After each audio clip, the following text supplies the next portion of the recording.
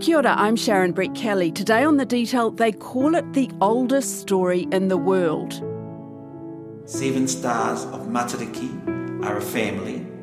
According to the Iwi Ngāti tour, the star Matariki is the mother, and she has 6 daughters. Perhaps the most beautiful and famous star cluster in the sky is the Pleiades. To the classical Greeks, these stars represent 7 sisters. The Native Americans call them the 7 star girls. In the Hindu legend, the Pleiades are collectively known in India as Kritikave. In Japan, the Pleiades in Japanese culture are known as Subaru. In Peru, the shaman tells of the stories of humanity's connection to the stars.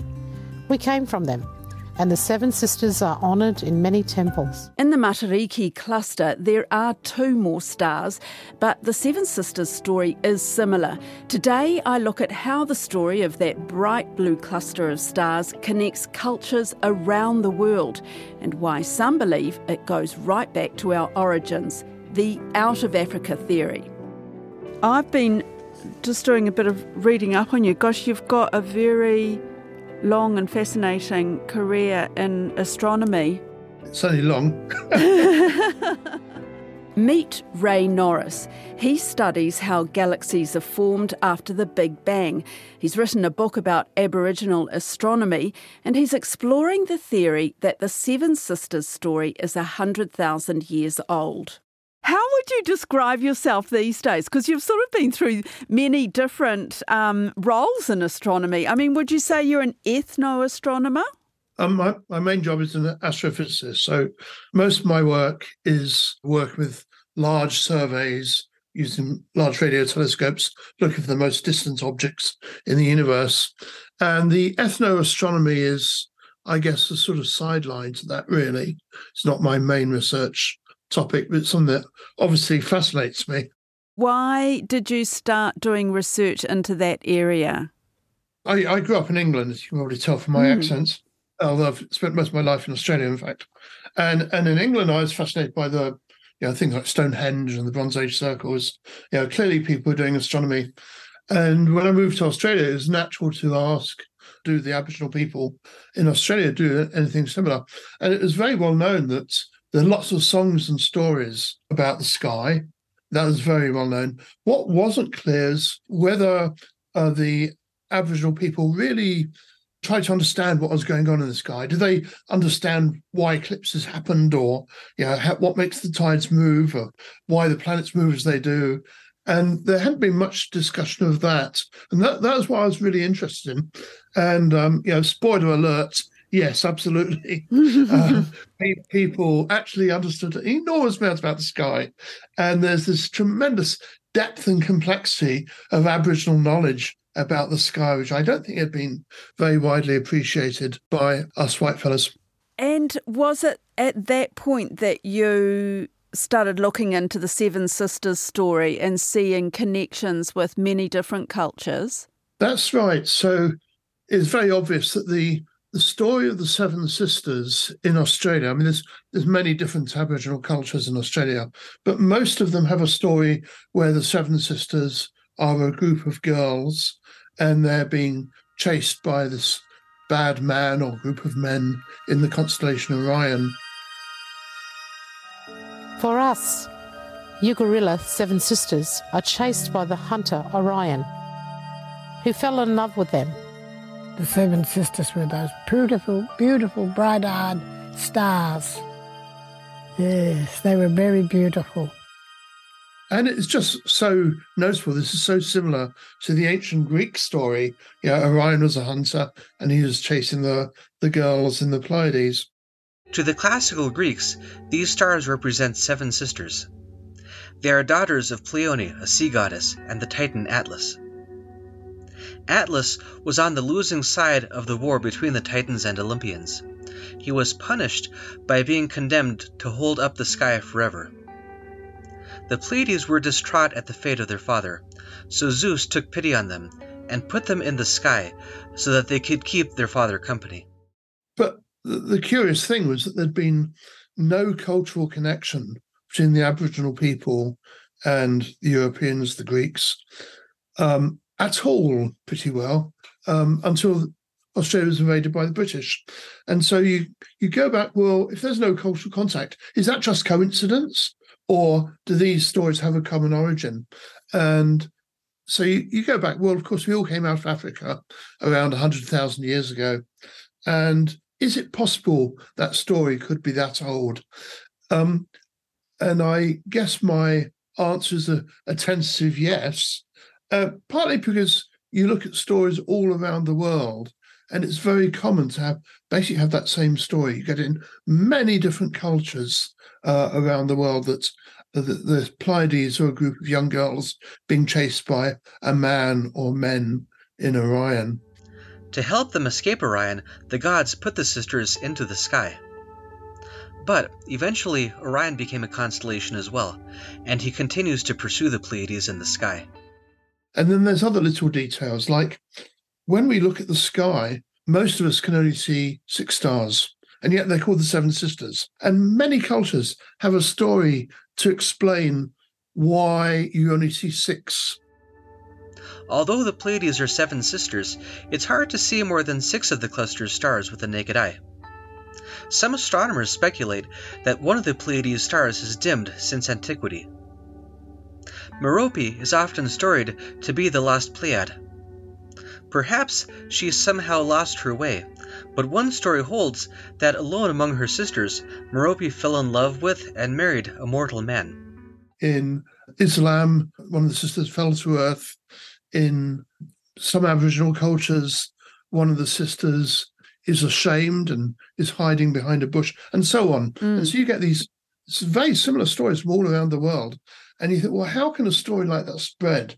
And it's actually really, really difficult, unless it was very old and it came out of Africa, as we all came out of Africa. In your research, were you able to find that story in Africa? There are stories like that in Africa, but I don't think we've found, what you're really asking is, can we find the original story? And I think the answer is no.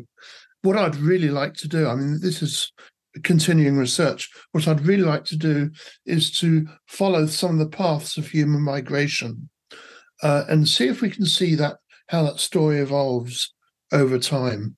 Over geography, I should say. Yeah, because each story is a little bit different. There's a different twist on it to the... That's right. If you kind of relate it to the ancient Greece story. That's right. And there are variants throughout Europe. You get other little local stories in Germany and places, which are slightly different from the Greek one. So there are all these little different variations. So if you could find all these different versions of the story and put them together, can you find a sequence? Do you see the story evolving as people moved away from Africa?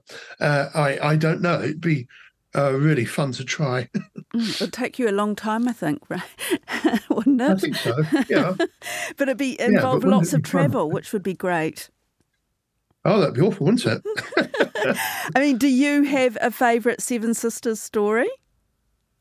I guess I feel close to the Australian versions.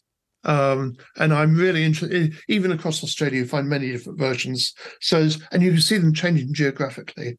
So in some versions in the southwest of Australia, the sisters have some pet dingoes, which protect them from the boys in Orion. And as you go further west, the dingoes disappear. You get versions where the girls are quite friendly with the boys in Orion and actually dance with them and make music and so on. Sometimes the boys in Orion are a group of young men. Sometimes it's one young man. Ugarilla's 7 sisters are chased by the hunter Orion, who fell in love with them. You keep chasing these beautiful girls, chasing them right up, even up to Sydney way with the Blue Mountains. Come back to Wangwin to relax. And the 7 sisters went back up sky. The common thread is that they're almost always women or girls. Why? Yes. Is there any explanation for that? I would say the explanation is in the original story when we were all sitting around our campfires in Africa. That's the story we were telling with that story. But it might be It has been suggested, for example, if you look up at the Pleiades in the night sky, which you can at the moment in the early hours of the morning, and they are a beautiful group of lovely twinkly little stars. These stars are very young for stars, and the brightest of them are very massive and burn much hotter than the sun, giving them their famous blue color. Yeah, they really look feminine, actually. So you can understand that. People also argue that Orion is this great, bold, masculine constellation. No, I'm actually less convinced by that, but maybe that's right. The hunter story, I mean, that's quite an interesting element to it, really, isn't it? So one of the stories I like from Arnhem Land in the top end of Australia. So Orion is not a man, but the Orion is a canoe, and there's 3 young men, and they're the 3 stars in the belts of Orion. They're 3 young men who break the law, and then they're also chasing these girls in the Pleiades. So clearly that's different from the Orion version, but the same central elements. Can you tell me a little bit more about the Pleiades? I mean, you say that they're a sort of a twinkly cluster of stars, but is that what makes them special? Yeah, so they are interesting. Astronomically, they're a group of stars formed maybe 100 million years ago, which is quite recent in astronomical terms.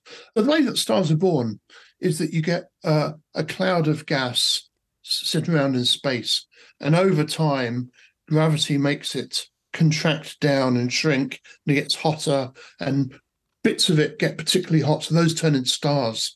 And in the case of the Pleiades, what's happened is one gas cloud has shrunk down and produced this beautiful cluster of stars.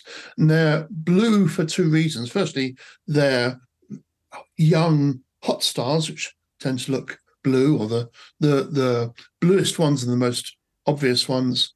And then there's also gas around them still left over in the cloud, which gives these, if you look at photos with a telescope, you see these beautiful wisps and things around them, which also give them this rather beautiful hazy appearance. And so, yeah, they do look very pretty, and that is because of the way they've been formed. Now, the other interesting thing about them is that I mentioned earlier that most people only see 6 stars, and yet many of the old stories talk about the 7 sisters, particularly the Aboriginal stories. They actually use a word for 7 to describe them. And so how come so many stories talk about the 7 sisters and explain why you can't see one of them?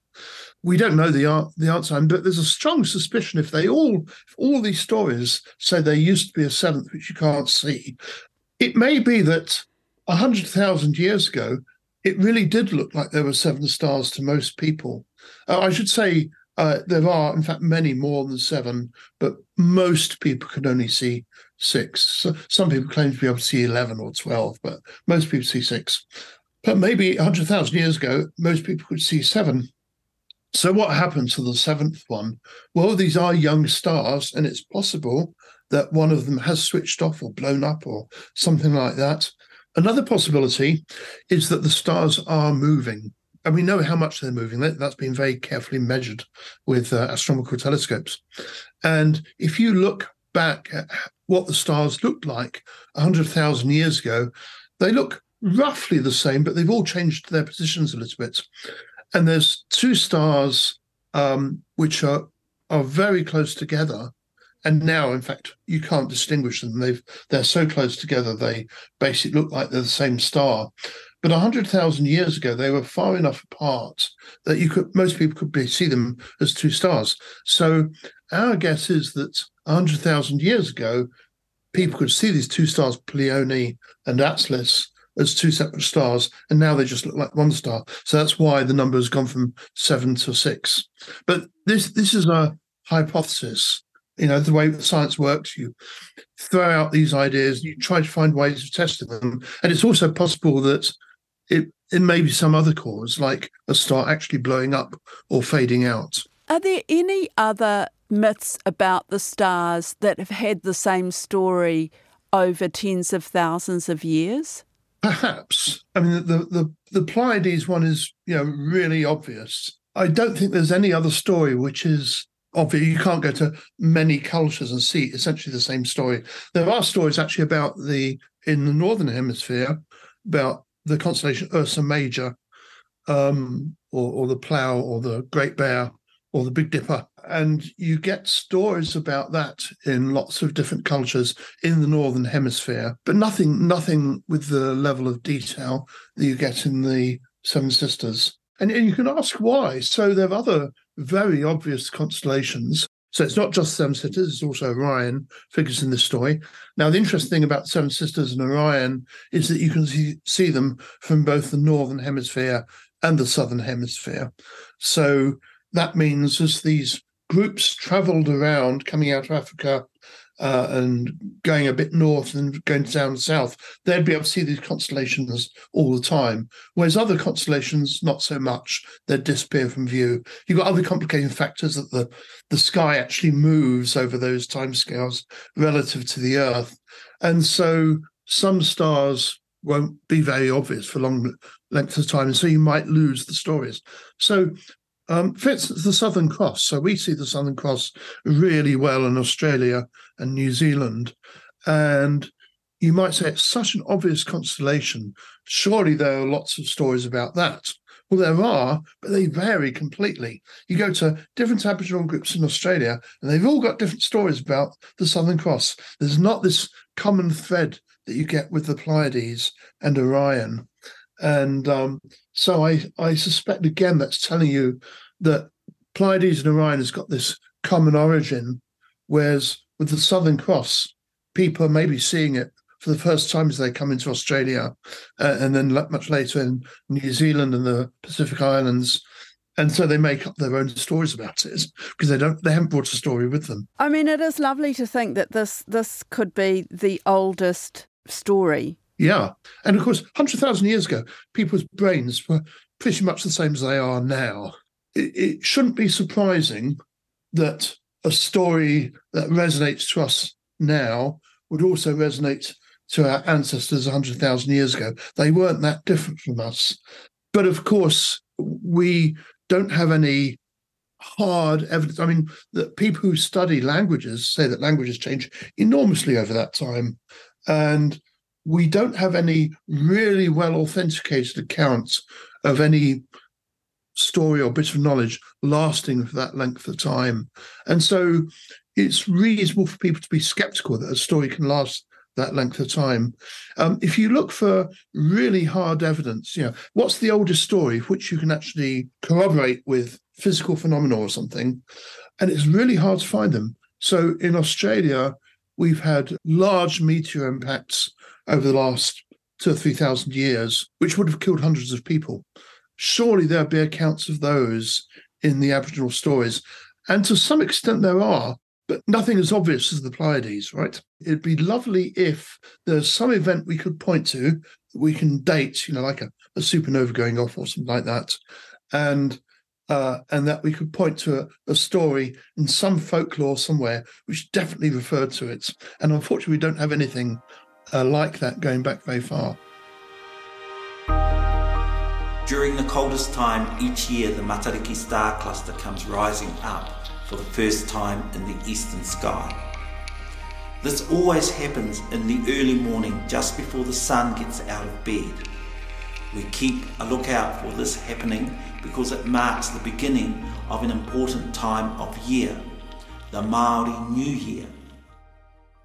Here in New Zealand, or Aotearoa, Matariki represents the start of the new year. We had a lovely man talk to us today, Reriata Mahika, who is one of our tohunga on Matariki. He's a leader, and he talked about it being the start of the new year, and this is the time that you clear out all your old stuff and you start anew. He actually said that, stargazing itself is kind of boring because it's the same stars every year, but it's what you activate on the ground. Is that how it's seen by other cultures? Yes, absolutely. So you get very similar things in Australia. People see the first rising of the Pleiades in the early morning as being the start of winter in many cultures across Australia. There's lots of stories about how people use stars to regulate their calendar. So people in Australia, we have hundreds of different Aboriginal cultures. They all have slightly different calendars. Many people, for example, have 6 seasons in their year, and the boundary between those seasons is often marked by particular birds appearing, particular flowers appearing, and by particular stars appearing. The Yolngu people in Arnhem Land, they were visited by Indonesians who are coming to fish trepang, sea cucumbers, off the north coast of Australia. And the Yolngu people very quickly became aware that the Indonesians came when Scorpio was in the sky. So they associate the Indonesians with the constellation Scorpius, for example. And there's lots of examples like that of people say, when you see this star, then it's time to do X. It's time to harvest this plant or this fish or whatever. In New Zealand, there's definitely a growing interest in the night sky and the stars. Is that what you are experiencing? There's a sort of a new appreciation? Very, very much so. And I'm so pleased to see there is this growing awareness of it. Of course, as an astronomer, I have a vested interest in a way. I want to be able to see the sky. But ignoring that, I grew up in England. Well, when it wasn't raining, I could see the Milky Way, right? Kids nowadays in any country are very unlikely to be able to see the Milky Way. In Australia, and possibly in New Zealand as well, Maori, the sky is such an important part of the culture that kids who can't see the night sky are missing out on a whole pile of their culture. There's a whole load of stories associated with it. It's part of their world. I think people used to appreciate the sky much more, and then in recent decades, we've been watching TV a lot and so on, and we've lost sight of the sky, and people are realizing that there's something missing from their worldview.